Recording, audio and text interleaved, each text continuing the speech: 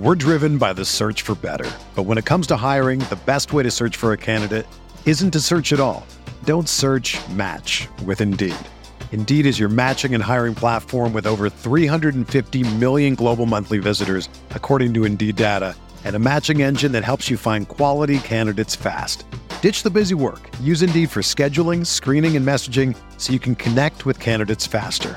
Leveraging over 140 million qualifications and preferences every day, Indeed's matching engine is constantly learning from your preferences, so the more you use Indeed, the better it gets.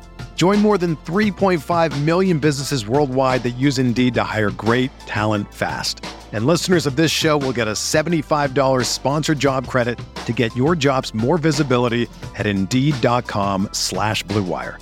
Just go to Indeed.com/Blue Wire right now and support our show by saying that you heard about Indeed on this podcast. That's Indeed.com/Blue Wire. Terms and conditions apply. Need to hire? You need Indeed.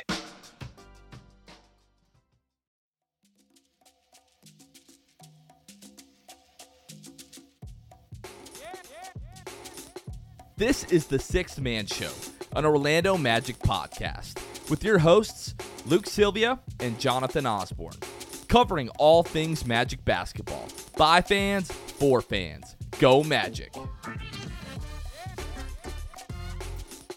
What's going on, Orlando Magic fans? You guys are back with the Sixth Man Show. Today is June 15th, 2023.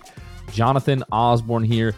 Luke Sylvia, lazy bum, still enjoying vacation on New Smyrna Beach. So I'm joined yet again by producer Kevin. Always a pleasure, Kevin. What's going on? Jonathan, great to be back for back-to-back episodes. Currently going through an absolute monsoon here in Southeast Georgia. You might hear some rumbles of thunder, some downpours behind me, but we're going to survive. We're going to make it through. But yeah, I'm excited. This, as you're listening to this, that means we're 1 week away from the draft. Kind of hard to believe, but man, I am very excited for that night. And speaking of the draft, which is coming up next Thursday, June 22nd, the Orlando Magic are throwing a draft party at the Amway Center. Doors open at 6:30. I thought for some reason the draft started at 7, but it actually doesn't start until 8 o'clock. So if you're not there right at 6:30, you do have time to get there. We will be sitting in section 106, so if you get there early enough, come sit with us in section 106. If you're not there quite early enough, if you're 106 adjacent, if you're in 105 or you're in 107, whatever, there's going to be a lot of Magic fans cheering on our team and cheering on these draft picks. Really looking forward to that. But if you do want to go, please remember this is a ticketed event, although the tickets are free.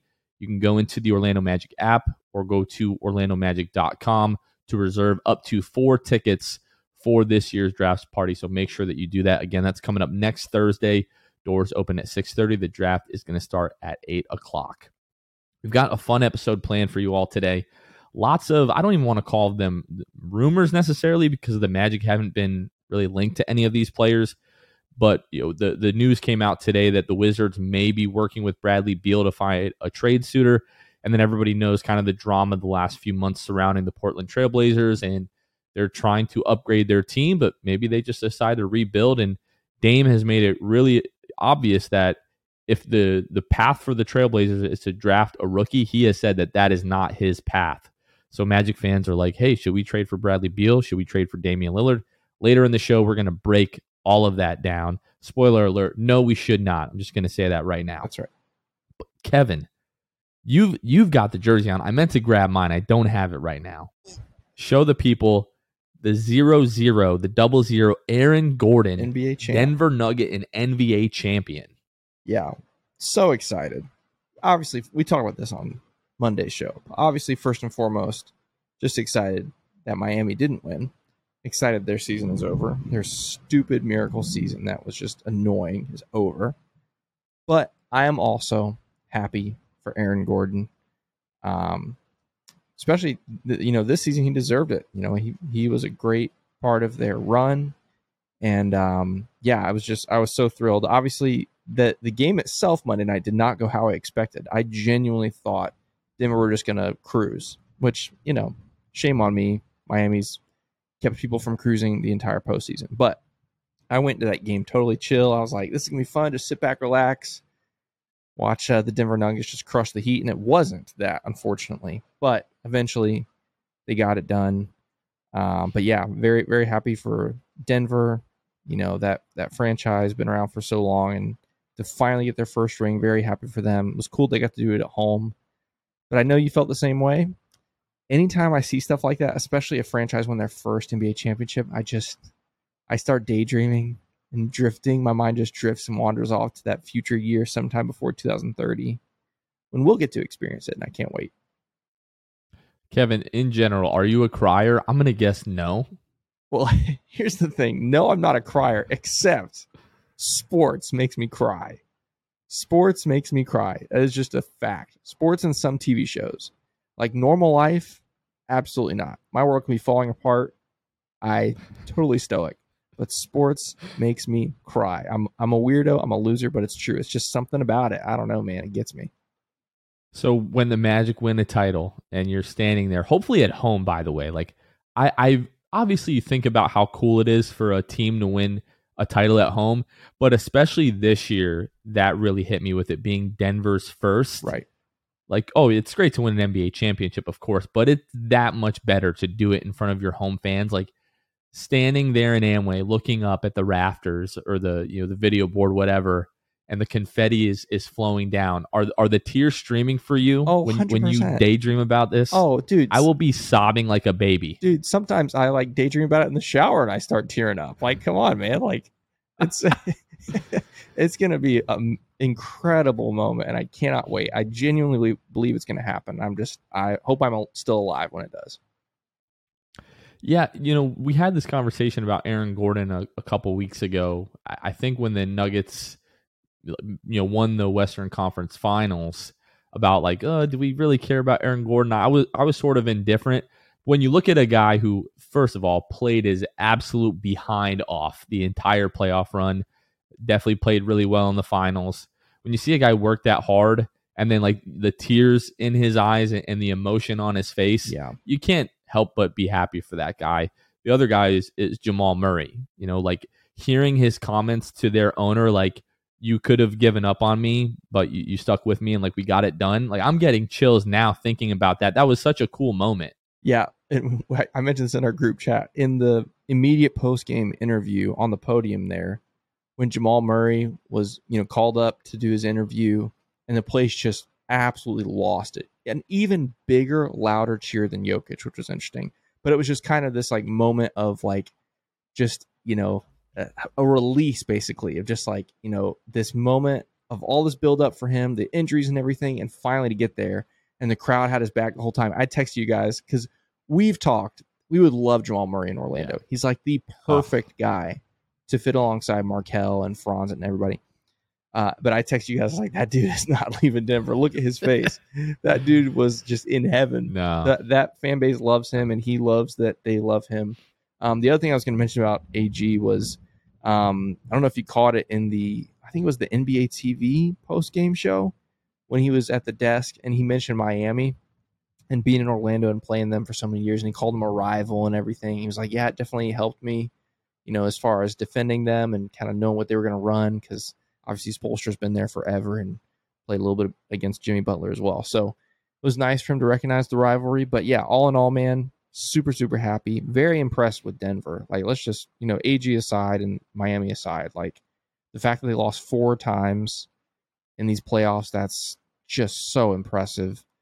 I've seen some really stupid garbage out there about who they played in their path. Like, yeah, Chris Mannix is an absolute moron. Like, unbelievable. Like, what are we doing? Like, it's not Denver's fault that the East was a bunch of just frauds and they let Miami waltz to the finals. It's not their fault that they were the number 1 seed, so that they played an 8 seed. Like, that's what you get when you're the number 1 seed. And it's not their fault that the Phoenix Suns were a 4 seed. Like, that was a team good enough to be in the Western Conference Finals. They just happened to play them in the second round. So, I don't know. That really made me kind of mad. But Denver was totally legit. They were the best team. By most people's standards, they were the best team all year. They were definitely the best team in the playoffs, and they deserved it to be NBA champions, so I'm happy for them. You mentioned a couple minutes ago the Heat's miracle run, and just to put it in perspective for some people, it was really catapulted by their hot 3-point shooting. Yeah. what was so frustrating for me is that during the regular season, the Heat were the 27th ranked team in 3-point efficiency, and they were the number 1 team in the entire playoffs this postseason. Unreal. So like eventually the shooting cooled off, and God doesn't like ugly. You know what I mean? I know and it. The Heat are ugly, and they lost. I know it. As I hear thunder. Yeah. That's God agreeing with us right now. Yeah, if you didn't know that, have you ever seen a Finals MVP less happy to win the championship than Jokic? It was if you would have guessed what is Jokic going to do when he wins, all those things that you would have said, that's exactly what he did. It was the interviews were the best. I can't remember what was it. I guess it was one on the floor, like right after the game. Like, how do you feel or something like that? And he was like, "I'm happy that we won the game." Like, okay, cool. And then and the other one, my favorite was, did you see the one where they were talking about the parade? And yes. So he asked, He's someone like, said, "Are you going to be there for the parade?" I have to get home. Yeah, and someone was like, "What?" He was like, "What day is it?" And he's like, "Thursday." He's like, "No, I have to go." I was like, "What are you talking about?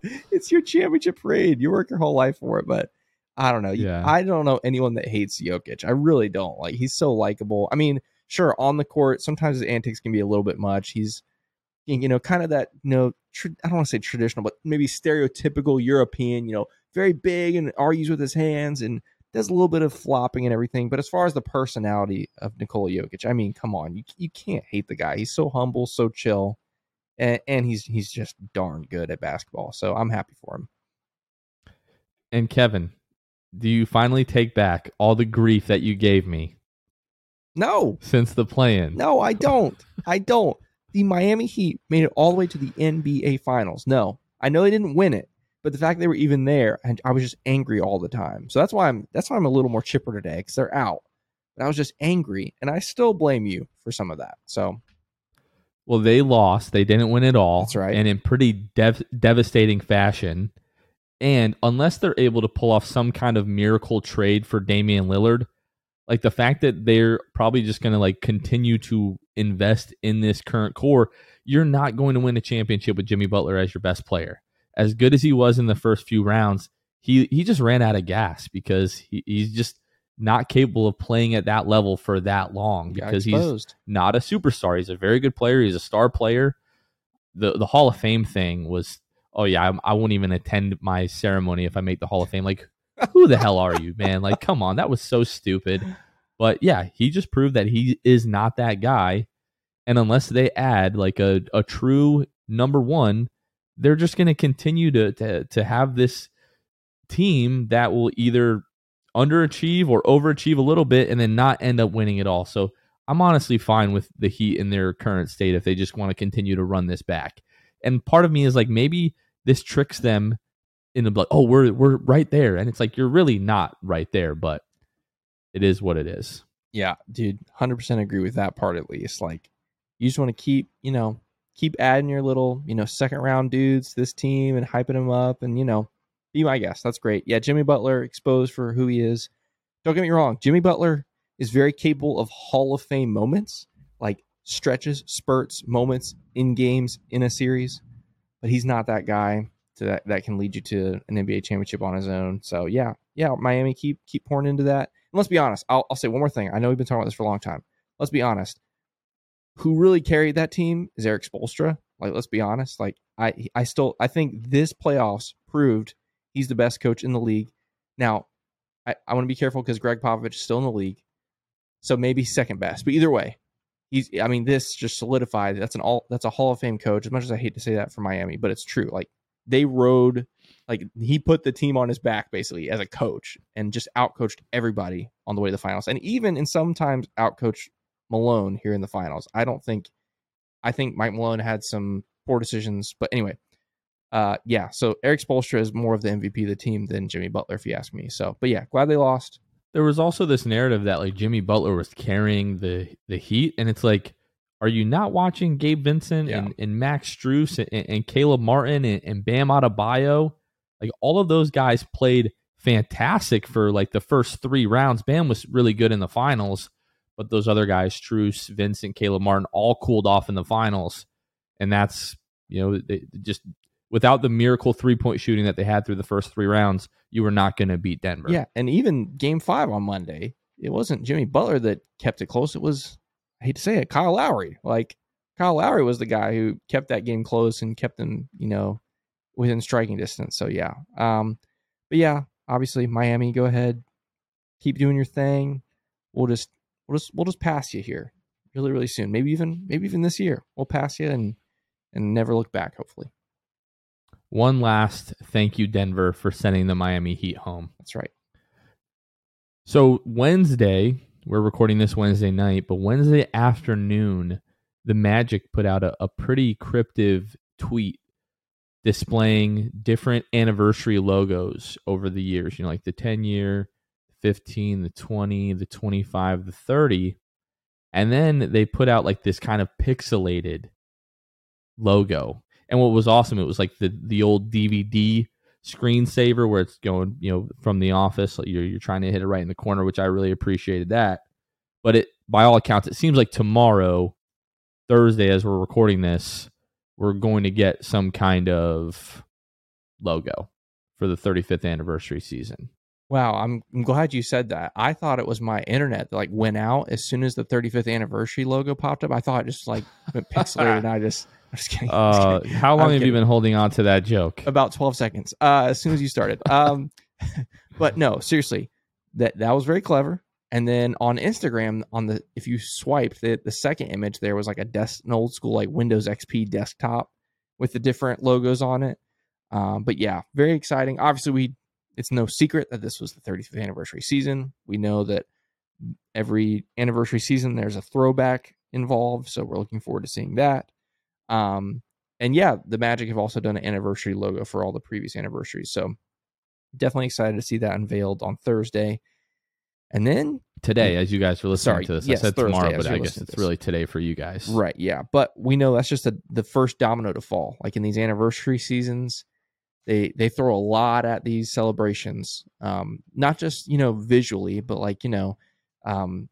obviously the graphical drop, and then we'll get a jersey and all kinds of logos and merch and shirts and everything. But they do all kinds of celebrations throughout the season too, different nights and theme nights, and obviously Hardwood Classic nights. Those will be really fun. I'm trying to think. This year is 23-24. I'm trying to think if there's any teams that have an anniversary. How sometimes like in what year would that have been? The 2018-2019 season was the 10-year anniversary of the finals team. So they celebrated all that kind of stuff. I don't know if there'll be any kind of celebrations like that this year, but regardless, the Magic love to embrace Shaq's rookie year. Yeah. You never know. Wait, is this going to be Shaq's rookie year? No, this will be Penny's rookie year. 30 years since Penny's rookie year. Yeah. So maybe they finally decide to start retiring some jerseys, and they retire Penny and T-Mac. I mean, I wouldn't hold your Shaq breath. had a little rap that everybody's seeing. Right. Go across social media now about how the Magic still haven't retired his number. I mean, yeah, Nick Anderson should be first. Yep. We can just kind of throw that out there. Don't hold your breath on the jersey retirements. But yeah. No, I'm definitely very not. excited about to see all this new stuff, and it starts with the logo on Thursday. We're driven by the search for better. But when it comes to hiring, the best way to search for a candidate isn't to search at all. Don't search, match with Indeed. Indeed is your matching and hiring platform with over 350 million global monthly visitors, according to Indeed data, and a matching engine that helps you find quality candidates fast. Ditch the busy work. Use Indeed for scheduling, screening, and messaging so you can connect with candidates faster. Leveraging over 140 million qualifications and preferences every day, Indeed's matching engine is constantly learning from your preferences, so the more you use Indeed, the better it gets. Join more than 3.5 million businesses worldwide that use Indeed to hire great talent fast. And listeners of this show will get a $75 sponsored job credit to get your jobs more visibility at Indeed.com/Blue Wire. Just go to Indeed.com/Blue Wire right now and support our show by saying that you heard about Indeed on this podcast. That's Indeed.com/Blue Wire. Terms and conditions apply. Need to hire? You need Indeed.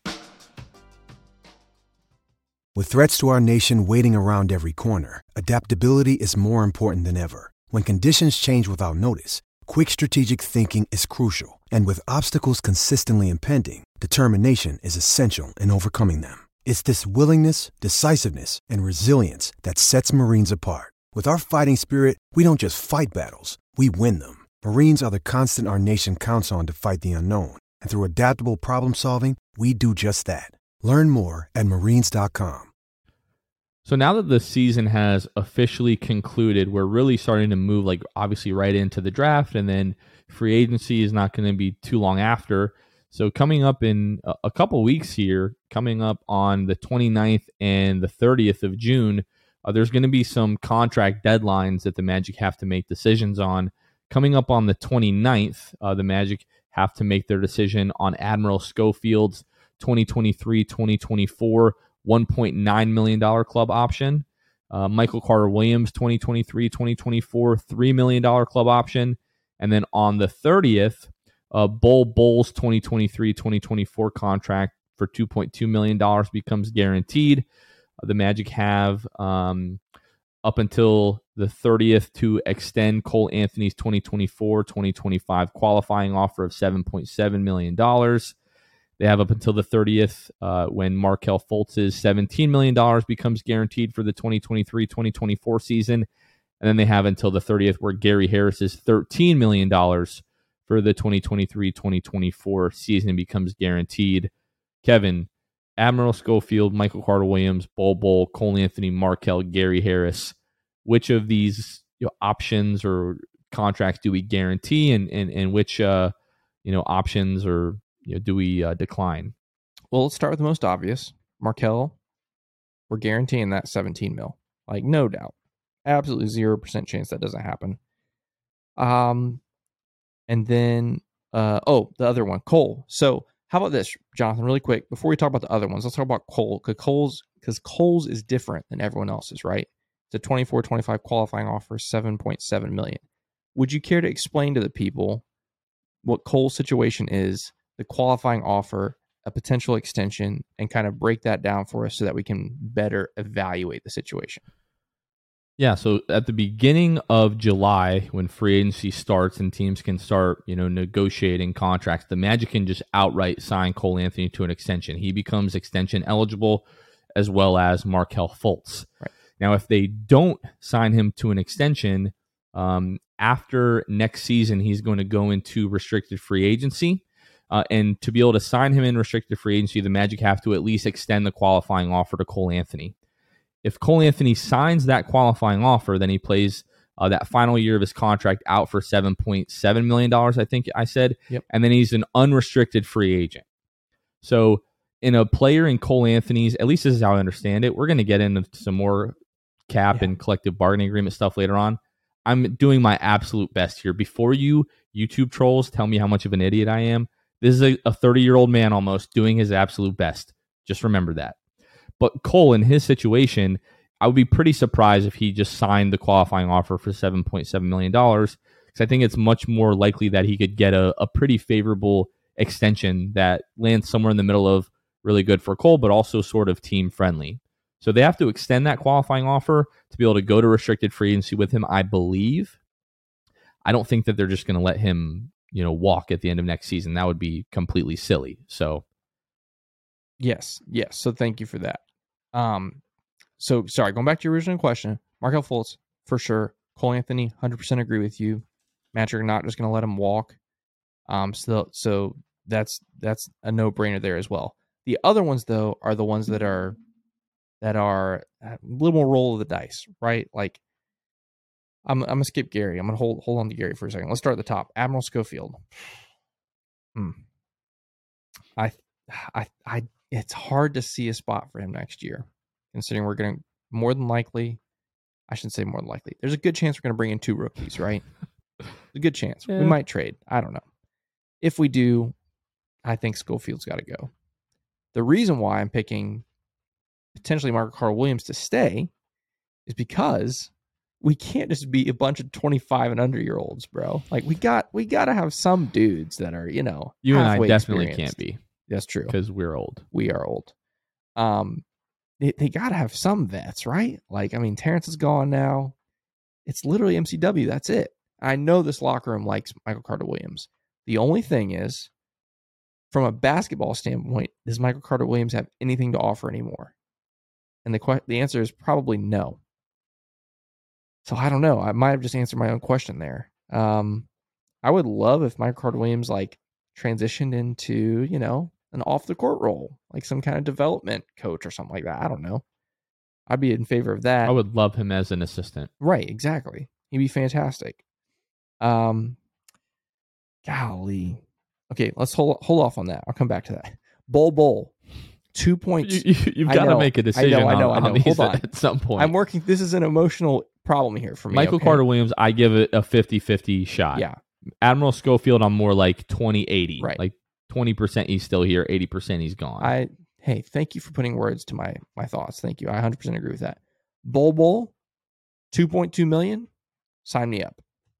Sign me up. I think it's a no-brainer. I know some people are out on Bull, and to some extent, I am actually to a pretty big extent. I am too. But for 2.2 million, there's not a lot you can get in the NBA for $2.2 million. You know what I'm saying? So I think you have to roll with that. And if he doesn't plays very little next year, so what? It's $2.2 million, right? Gary, man. Gary. 13 million. Sheesh. I love Gary, though. I love Gary. Are you serious? This team desperately needs shooting. I know. Do I need to remind you of that? I know. That's what I'm saying. The 13 million, but I love Gary. Like I think he probably has to come back. Like I know we're gonna at least draft one shooter, maybe two. Even if you're gonna trade him at the deadline, you can't just let that asset walk. So you have to. Yep. I think you have to. Yep. So yeah, that's where I am. Gary, Markelle, Cole, Bull are all locks for me. And then it's just Schofield and MCW that are kind of toss-ups. Like I said, I think Admiral's probably a no-go. MCW maybe. But yeah, I think that's where I land. It sounds like you're kind of similar. I'm pretty much exactly there. Yeah. Bull, Cole, Markelle, Gary, definitely. MCW 50-50, Admiral Schofield 20-80. Yeah. I think that's pretty fair. So yeah, the next 2 weeks and 2 weeks and 1 day. Yeah. The 29th and the 30th of June. Just be on the lookout. And the Magic could make those decisions before. Like we could, tomorrow as you're listening to this, like news could break that the Magic have guaranteed certain contracts and terminated other options. So, or declined other options, I should say. Yeah. But they have up until the 29th and the 30th to make those types of decisions. Some draft prospect news as we inch closer to the draft. If you put any stock in a player's or a prospect's Instagram story, Derek Lively was in Orlando this week, so it seems like he's going to be working out for the Magic. And then an ESPN report came out today, I believe, from Jonathan Givony and Jeremy Wu, kind of like a mock draft and talking about different prospects. And in that report, he listed Cam Whitmore and Jarris Walker as two prospects that are scheduled to have workouts with the Orlando Magic. Maybe that changes if those guys receive promises, before 6. I don't think that that's likely, but it could happen. But as of right now, those guys are reported to have workouts scheduled with the Magic. So, Kevin, did that raise your eyebrows at all, any of this news? No, I don't think so. I mean, I would hope the Magic would be bringing in as many of those guys as they can, like from that range. So, yeah, it doesn't surprise me at all. We know the Magic like to do their homework if at all possible. So, no surprises. Even guys that we think are absolutely have no fit on this team, I would still want them to look at them, because I think, they've had a knack for finding guys that maybe we haven't been really interested in, we being the fan base, I mean. So, yeah, not interesting, doesn't raise my eyebrows at all. I think it's just doing their due diligence, and I'm just excited. I'm honestly just excited because a week from today, all this mystery goes away. I don't like surprises, Jonathan. Part of my personality, I don't like surprises. So this draft season, it drives me nuts. So let's just get to the draft, find out who we pick, and then we'll be good to go. Today's episode is brought to you by our wonderful patrons. So if you'd ever like to help financially support the show or join our Patreon community, join our Discord, get some other benefits that we offer, head on over to patreon.com/the6man show, where you can help support the show for as low as $2 a month, just $2 a month. Again, our Patreon is patreon.com/the6man show. Part of the benefits is we shout out brand new patrons every episode that we have them. Our newest patron is Nick G, who joined at our Hall of Fame tier. Really appreciate that, Nick.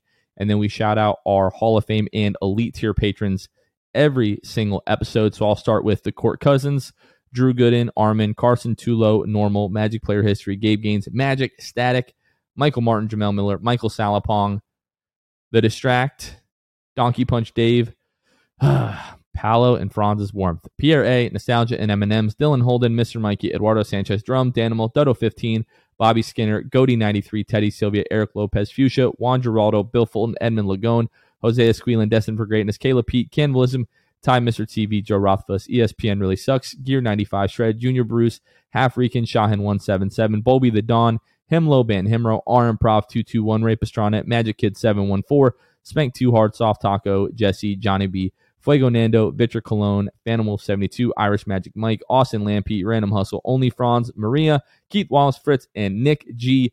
A big thank you to all of our patrons, our Hall of Fame and Elite tier patrons. Again, if you want to join our Patreon community, head on over to patreon.com/The Six Man Show. Kevin, as we teased at the beginning of the episode, with the news coming out that the Wizards are, seems like, sort of willing to work with Bradley Beal to find him a potential trade suitor if they decide to, really change directions here. Ever since that came out, everyone's asking, like, oh, should the Magic trade for Bradley Beal? Should the Magic trade for Bradley Beal? Is Bradley Beal a trade target of the Orlando Magic? And in recent weeks, Damian Lillard, in sort of his uncertainty with his future there in Portland, and Portland holding, that number 3 pick in the draft, a lot of people are also asking, like, hey, if they decide to rebuild, is Damian Lillard a guy that the Magic should go all in on? And I feel like it's actually been like a few months of sort of uncertainty with Damian Lillard in Portland. And even people in my personal life are like, I'll get random texts like, hey, is Damian Lillard a guy that the Magic should trade for? So because of these types of questions, Kevin, we wanted to have this conversation and have kind of like, for people that might be a little bit informed by some of like the contract scenarios and situations, as why trading for, a borderline superstar player in Bradley Beal and a superstar player in Damian Lillard might not exactly be the best idea for the Magic, at least not right now.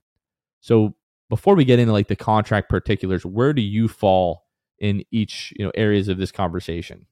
Yeah. So we're going to talk about numbers here in a second. I want to put numbers aside and talk a little bit more from just kind of the basketball standpoint and the trajectory standpoint, right? Numbers are a huge part of it, and they are maybe the biggest part of it. But putting that aside for now, where I stand is I'm very much a timeline guy, okay? Like, I'm very big into timelines in sports, The fact is, our timeline is right now is 2023, and almost our entire roster is 25 years or younger. And our 2 best players are 21 and 20 still. I think those are still their ages, 21 and 20. Our 2 best players in Franz and Paolo. So follow the timeline with me here. They're 21 and 20. The traditional peak of a star, like the prime of a star, is in the late 20s, right? 26 to 29, typically, for the best players in the NBA, is their prime. That means, and this is going to be painful for some Magic fans to hear, but that means we are still at minimum 5 years away from prime Paolo and prime Franz. Minimum. Could be, if you're thinking Paolo is 20, say if prime is 26, 27, you're 6 or 7 years away from that. So if you think about that timeline, first off, again, some Magic fans are going to hate to hear that. Some Magic fans think we're contending for a title in 2 years. And that's just not the case. Can I just really quickly add even more context to this for you? So if we're looking at the best players on championship teams for the last 20 years, roughly, I'm looking at 1, 2, 3 guys in the past 20 seasons who were younger than 25 years old when they won the NBA Finals MVP. Very nice. In 2005, 2006, it was Dwayne Wade. He was 24. 2006, 2007, it was Tony Parker. He was 24. And then in 13, 14, Kawhi Leonard was 22 years old. In 20 years. In 20 years, Yep. 3 guys under the age of 24 have won Finals MVP. So when you get on our case about preaching patience with this team, it's not us blowing smoke up your rear end. It is like historically proven that young players, as good as they are, just don't win championships. Yep. It's true. And so when I look at timeline, and again, money is a huge part of that, and we're going to spend a lot of time on that. But when I look specifically at timeline, the issue I have with trading for a Bradley Beal or a Damian Lillard is that the age, right? Like Bradley Beal is 29. What's Dame? How old is Dame? Do you have that in front of you? I don't have that in front of here we me. go. I He's got in it. his 30s, though. Right. He's 32. He's even older than I thought. I was going to say 31. He's 32. So here's the issue. In order to acquire those guys, you are going to have to sacrifice assets, whether it's draft picks or young players. Right now, Damian Lillard and Bradley Beal are the best basketball players they're going to be. They're not going to get any better. And they're certainly not going to be any better in 5 years.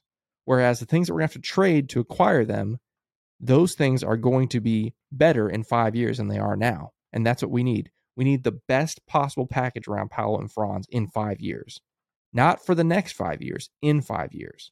And so that's my big thing where I'm against these guys, is just the timeline doesn't add up. If you want to add Dame today, great. That'll make us a playoff team. But that's not making us anywhere close to a championship team. Like Dame plus our current roster is not a championship team.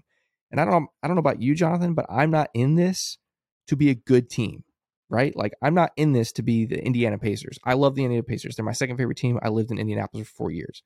It's a great franchise, but they are notorious for being good. They've just been good forever. Like they've been very seldom in the lottery, which is great. They've been good, but they've never been elite. Right? I shouldn't say never. They've had some really good teams, but they haven't always strived for that. And for the Orlando Magic, I'm not in this to just be a playoff team every year.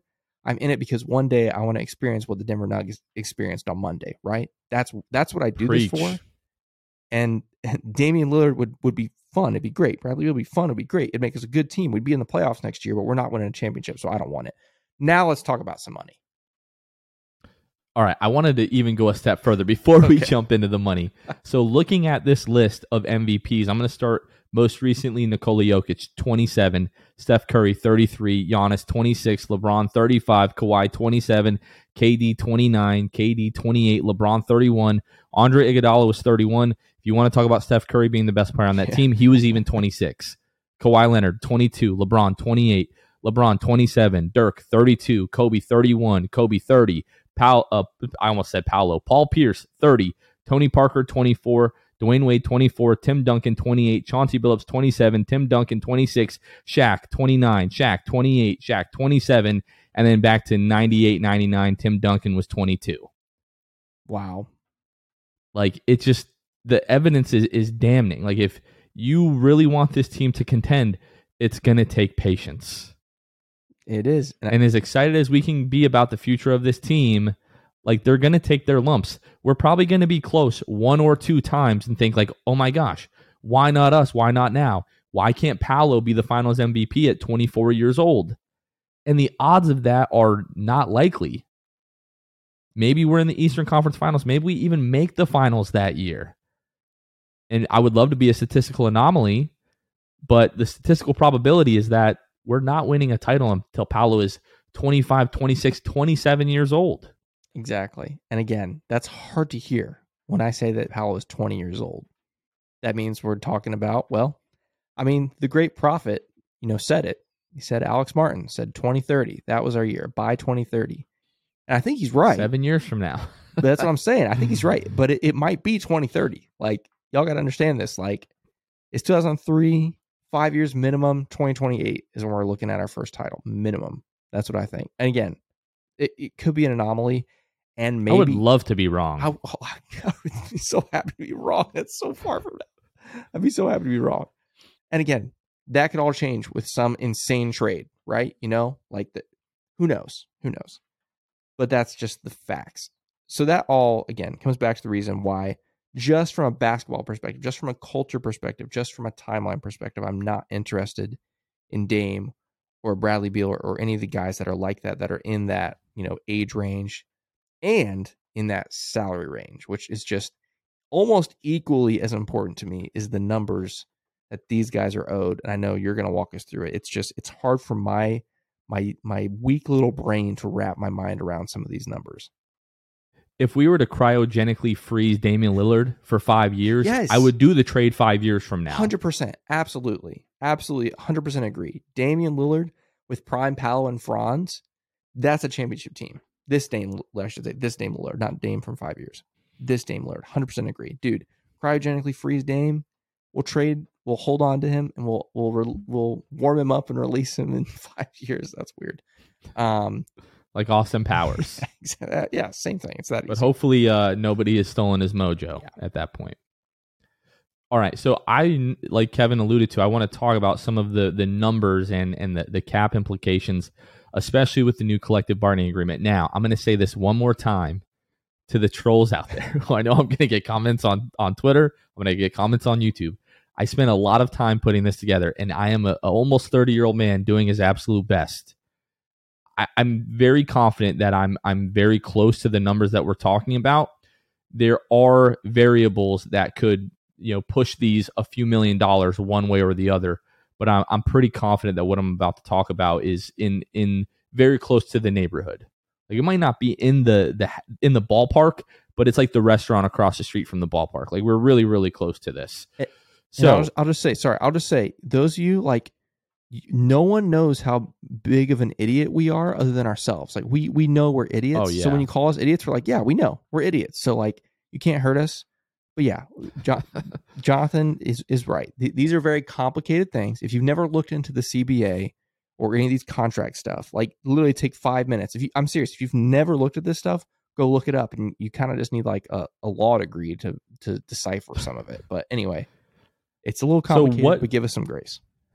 Right. What makes the next collective bargaining agreement such a big deal is that a lot of teams were upset with, like, the Golden State Warriors of the world, whose owner, Joe Lacob, just has like multiple billions of dollars to just keep throwing at his basketball team every single year because, one, they make a ton of money, and two, he loves to win that much that he's willing to pay whatever the price is. So other teams around the league that owners maybe don't have as deep of pockets are like, hey, how can we compete with these teams that are just spending and don't have any limit to what they're willing to pay, in terms of like the luxury tax and everything. So what they're implementing with this new collective bargaining agreement is what is called the second apron tax.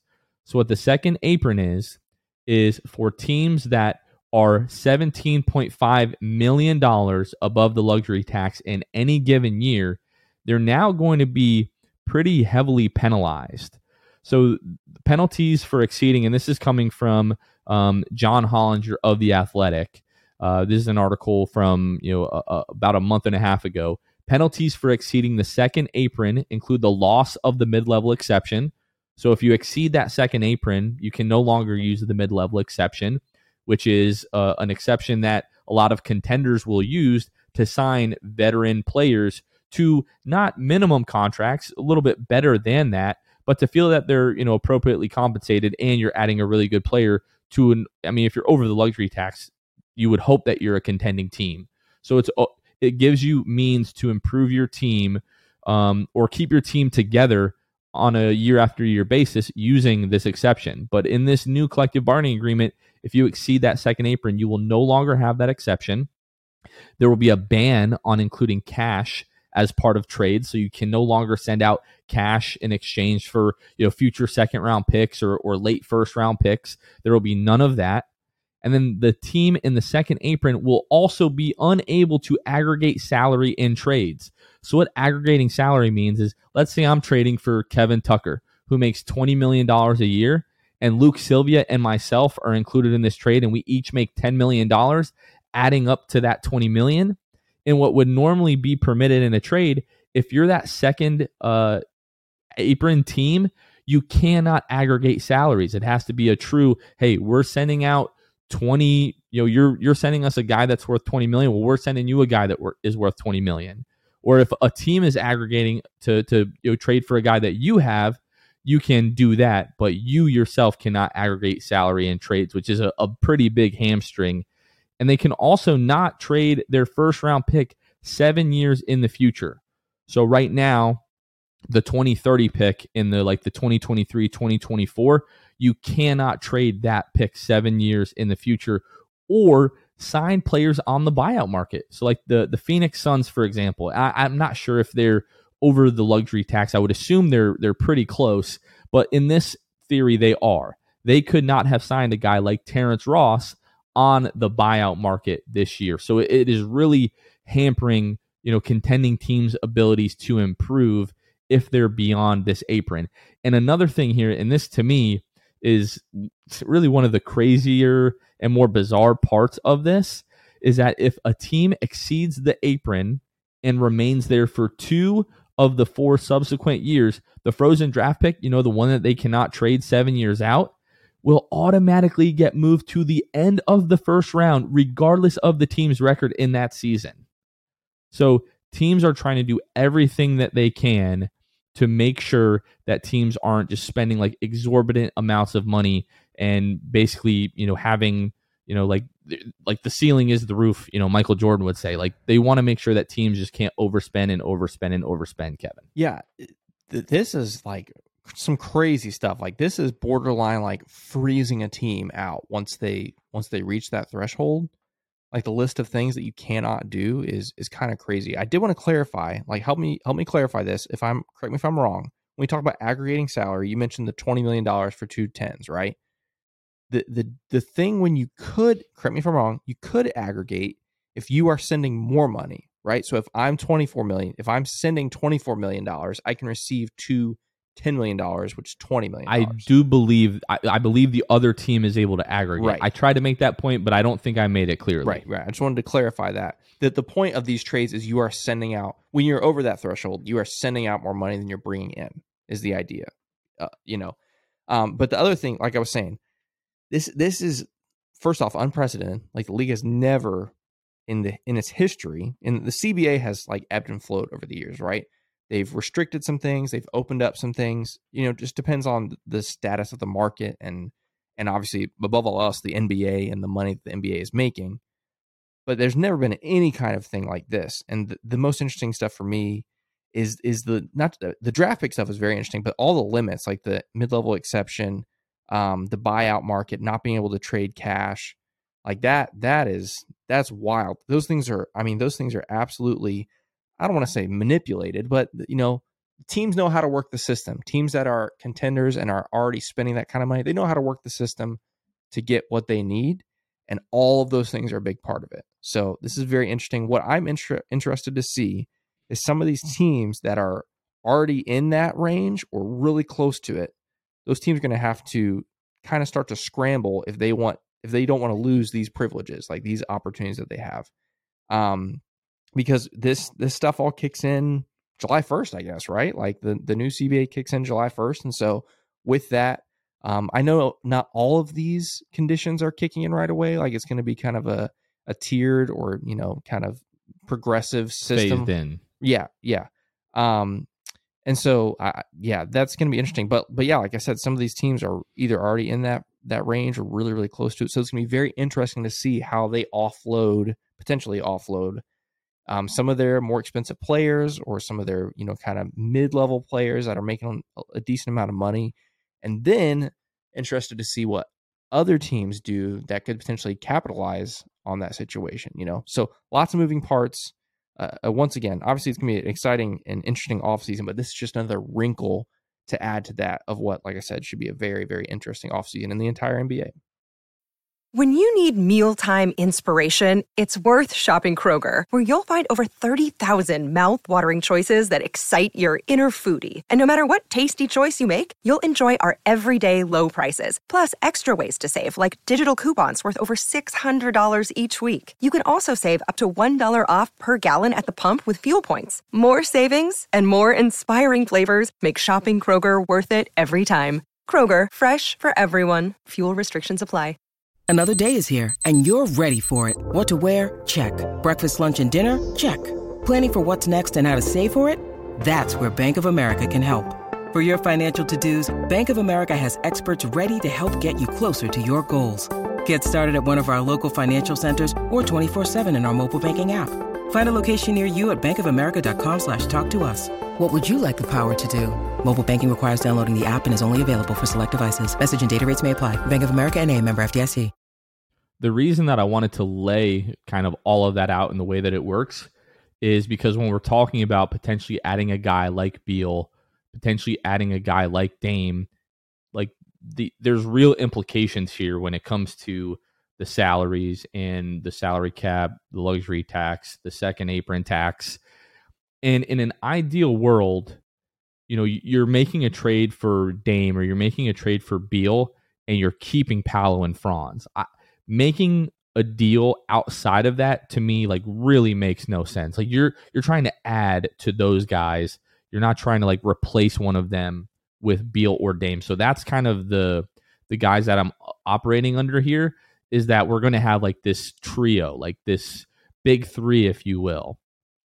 So I want to talk about, you know, let's say we do trade for Beal or we do trade for Dame, and we'll kind of go through both of those scenarios here. At first, the money isn't really going to be a big deal, but we have all these young players on this team who at some point are going to want to be paid. And building out the roster is one thing, but when we start talking about having multiple max contracts on an NBA team, it's going to become increasingly difficult here with the new collective bargaining agreement. So I'm pretty sure I know the answer to this question, Kevin, but I want to ask it to you anyways. And I guess we can also have our listeners and viewers ask themselves this question.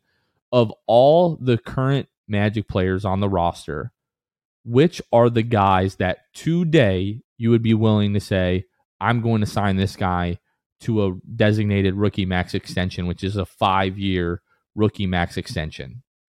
It's Paolo and Franz, like, right? You know, and you can only have two, right? Nobody else. You can only have two of those contracts on your team, correct? You can only have two what are called the designated rookie max extensions, which is the 5-year extension. Now you can sign, you know, two guys to 5 years and then another guy to a 4-year max extension if you have the salary cap space.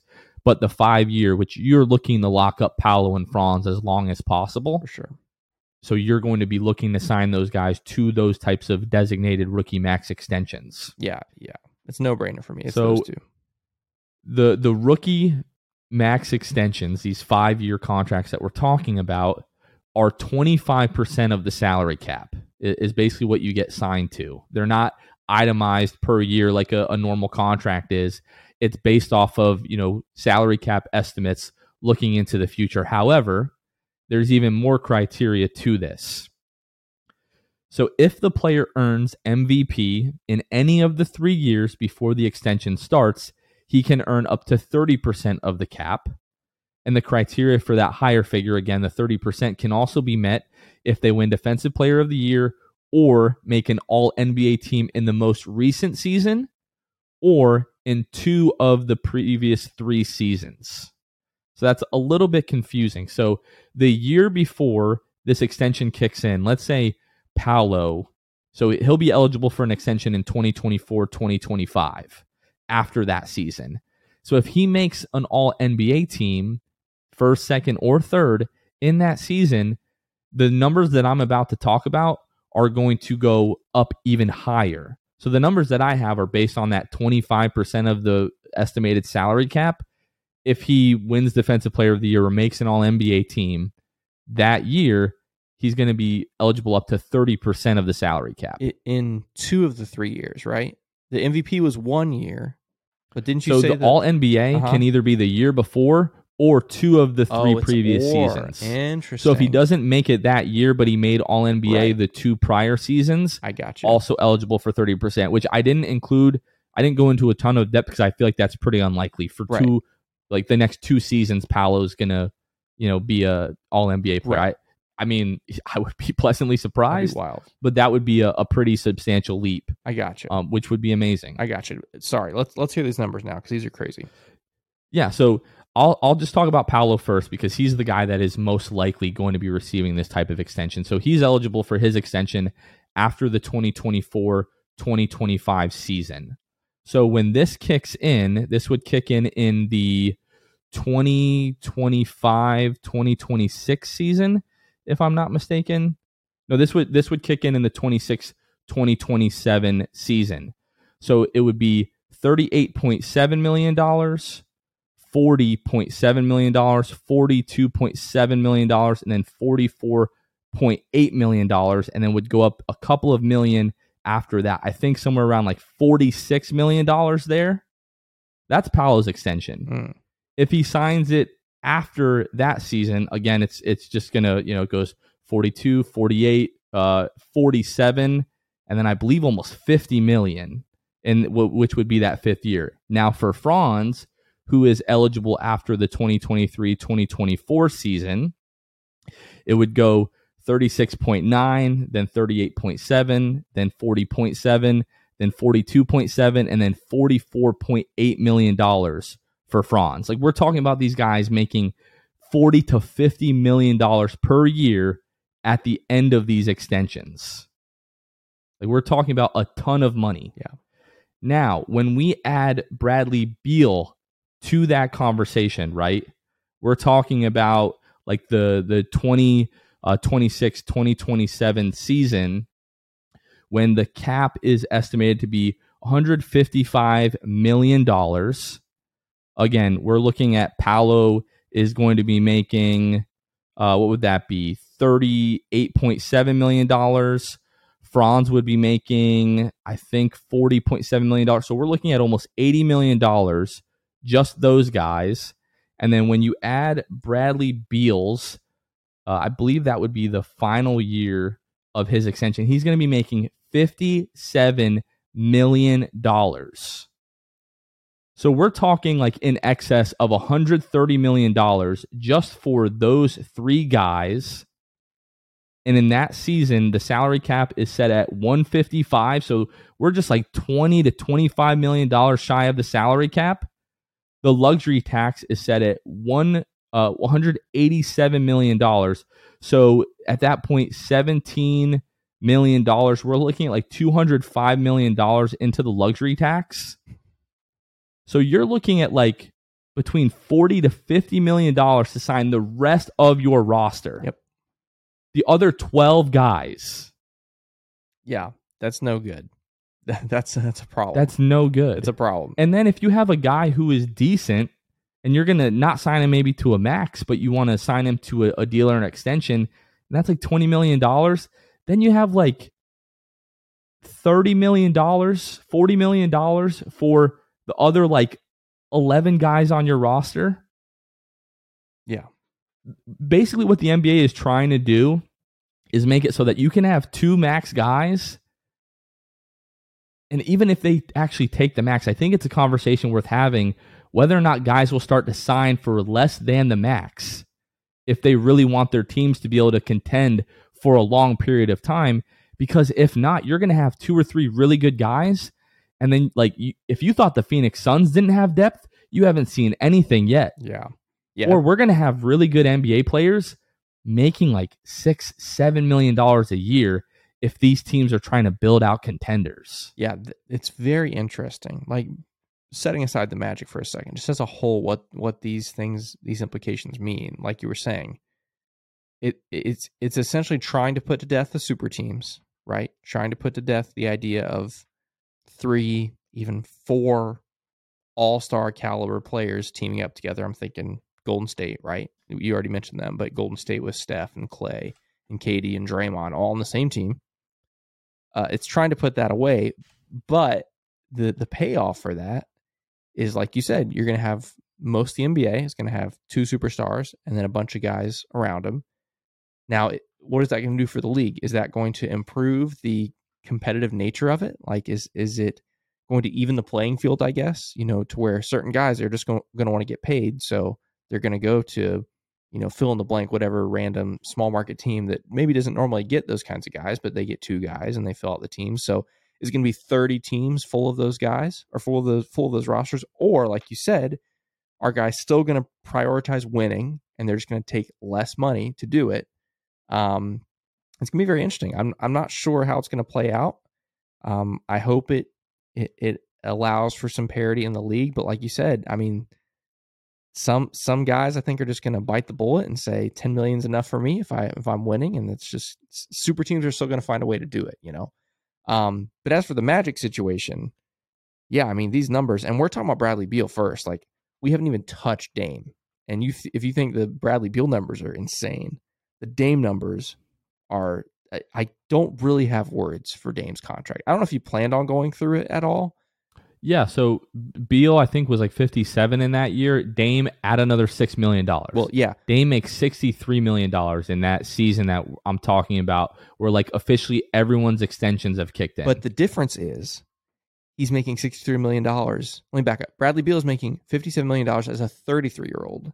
Dame is making $63 million as a 36-year-old basketball player. $63 million as a 36-year-old basketball player. That is the craziest thing I've ever heard.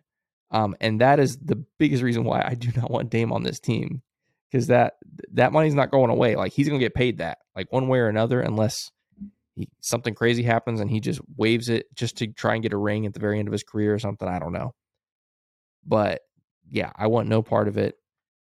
And the biggest reason being us trying to build out this team. Like you said, Paolo and Franz, they're going to take up $80-90 million or so during those seasons. And yeah, we got to put a team around them. If we're going to compete, we talked about the window, we talked about timeline, we've got to have a good team around them. And we can't occupy $50 to $60 million from some old 30-year-old guard, whether it's Bradley Beal or Damian Lillard. So yeah, no thank you on that. Yeah, like when you put the talent aside, like is a team with Dame, Paolo, Franz, and a bunch of role players good enough to win a title? Maybe. But in all likelihood, it's not. Right. Especially, you know, like a 36-year-old Dame. And, you know, when we're talking about, you know, this team being good enough to win a title, you know, 5 years from now, luckily at that point, you'd be out of Dame's contract. But like you basically would have foregone like re-signing any other quality player that you may draft or be able to develop here in Orlando. My biggest issue is it just really hamstrings like the team's ability to improve once you add a guy like that at that number at this time. And when you just look at this CBA, like into the future, the landscape of the NBA is not going to look like, you know, the 2018 Warriors. Like the league is basically making sure that never happens again. Right. You know, and the cap smoothing is another part of this. You know, in 2016 when the cap jumped and Kevin Durant was able to join the Warriors, like the league is like, no, we're never letting that happen again. You know, through free agency at least, like they would have to give up significant assets to make that happen. Right. But that almost throws you right into the second apron, and then you're just so handcuffed to improve your team. So it's again, if we were 5 years from now and under the current CBA, that's one thing. When you just look at the timeline of this team and you look at the new CBA, it just does not make any sense whatsoever. Yeah, and that's another, I know I'm beating a dead horse here with the timeline, but for example, and this is where Bradley Beal and Damian Lillard do get interesting for some teams in the league. Like, if this was 5 to 7 years from now, like right now, if Paolo were prime Franz, and we're one piece away from a title, that's different. Like, that's where you sit here and you go, okay, maybe we throw $50 million at Bradley. If we think Bradley Beal is the guy to complete our trio, and he is what will put us over the top where we can genuinely compete for a title next year, obviously you do something like that. So that's what we're saying. Like, if we're 5 to 7 years from now, we're prime Paolo, prime Franz, we haven't gotten over the hump, and we just need one more player, maybe you throw $50 million at one of those guys, not these guys, but whoever it is 5 to 7 years from now, and then you fill the rest of the roster out with, you know, maybe not so great players. But that's the kind of teams that need to be looking at Bradley Beal and Damian Lillard. Current teams that are contenders and just need one more piece to get them over the hump in the next 1 to 2 years. Not a team like the Orlando Magic that are so far away from competing and already have a very strong young core. We don't need to throw any of that away for these guys. So those are the kind of teams you need to be looking for in the next if this happens next week, potentially some of this might happen with the draft. Draft's a very popular time for big trades, but definitely going into next season, those are the teams you need to look for big deals for Bradley Beal and Damian Lillard.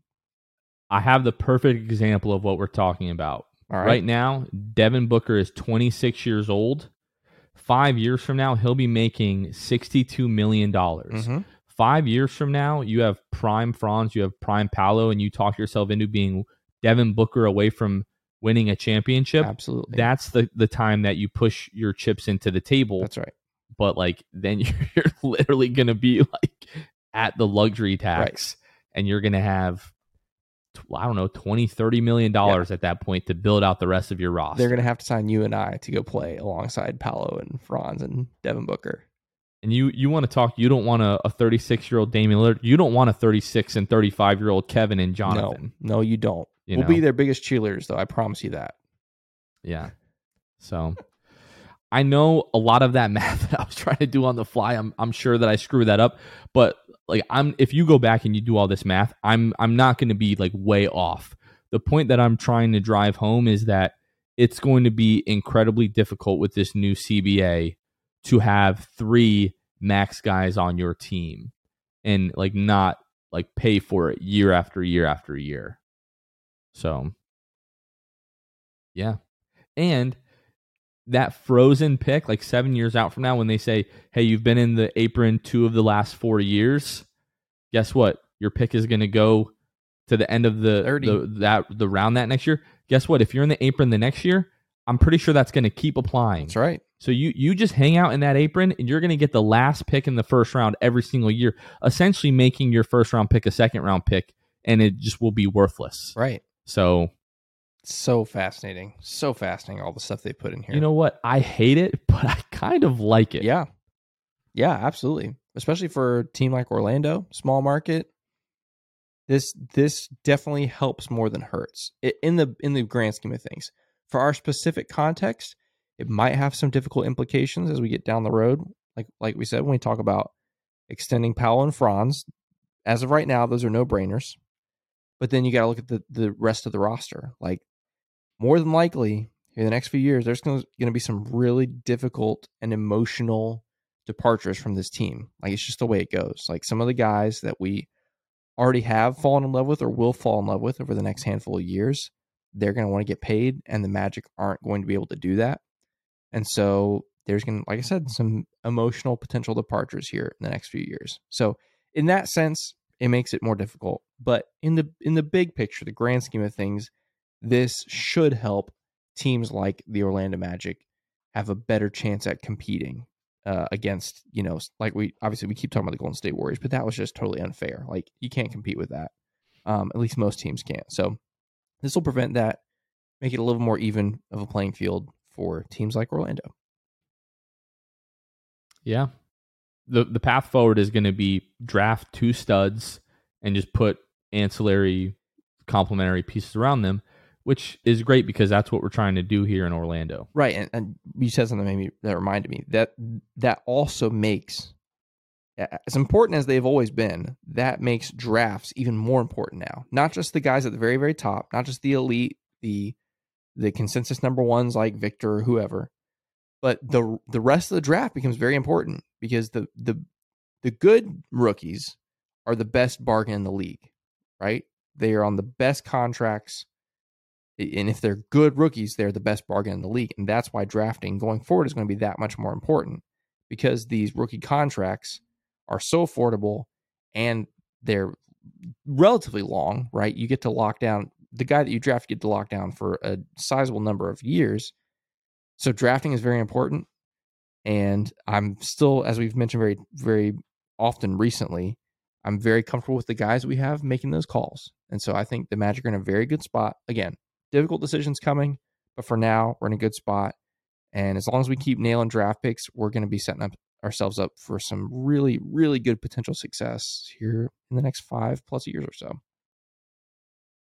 I don't have anything else. Do you?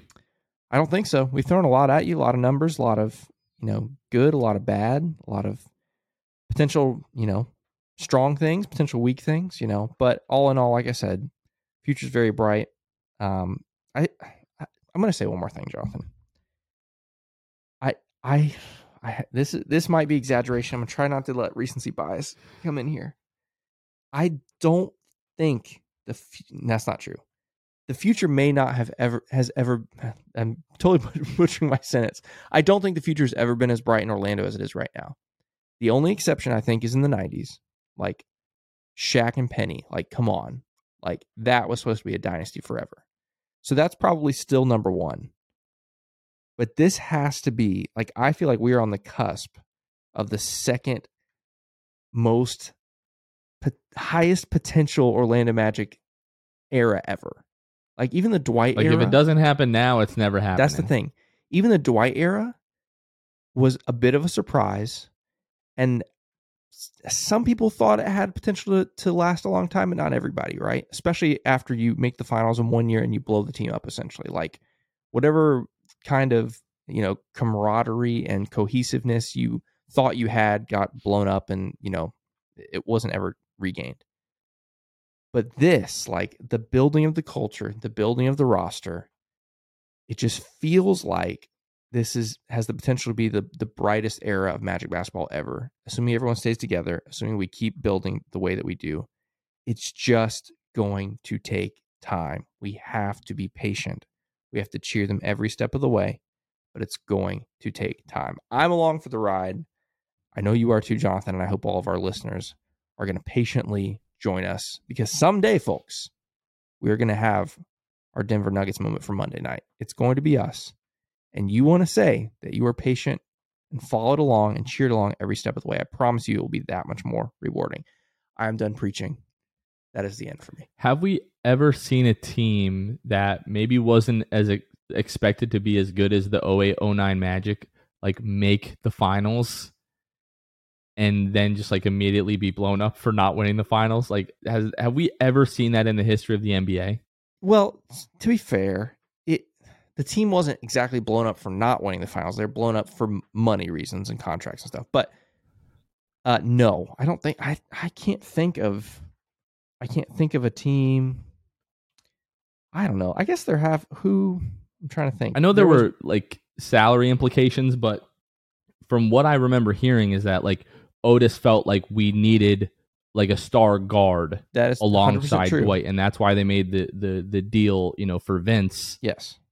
And yeah, I just would have loved to see that team have another year under its belt, a whole year of healthy Jameer Nelson, and see what could have happened. Yeah, I hear. I definitely agree. We could do a whole episode on the 2009 and 10s Orlando Magic. That 09-10 team still, at least regular season, might be the best team in the history of the Magic, and even the playoffs. Remember, they swept the first rounds of the playoffs. They were 8-0 in the first rounds. That team was a machine who just ran into another machine in the Boston Celtics. So it's hard. But the biggest thing from that was when we made that trade, we traded for an older core, essentially, right? I mean, the core was still Dwight and Jameer and all that, but you get Vince Carter, who's older, and the other guys around him. So Jason Williams, all that stuff. We could talk about it forever. Long story short, I'm just preaching patience. That's what I'm preaching. Like, it's not about, well, no, it is about the destination, but it's also about the journey too. For this, it's going to be a journey, but it's going to be fun. It's going to be a good one, and I'm excited for it. And I hope you'll join us for that journey. I mean, look at the Denver Nuggets. Jokic was drafted in 2014. Yep. And took them 9 years to win the title. Yep. And does Paolo ever become the absolute best player in the NBA? Yes. He can. He can. Yeah. Will he? I don't know. But it took a guy who is good enough to be the best player in the entire league. Took 9 years for them to win the title. So the thing is, like, I'm not saddened by that.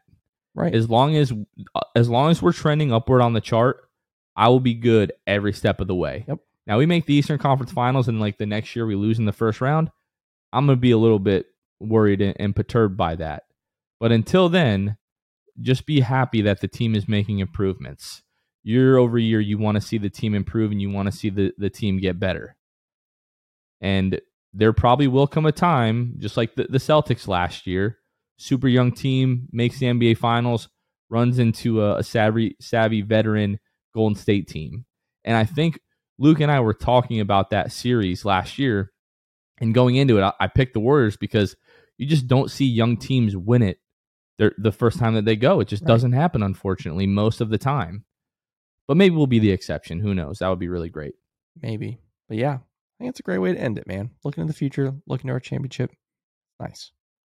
Let's do it. Don't forget, a week from today, June 22nd, doors open for the Orlando Magic draft party at Amway at 6:30. The draft starts at 8 o'clock. We'll be sitting in section 106.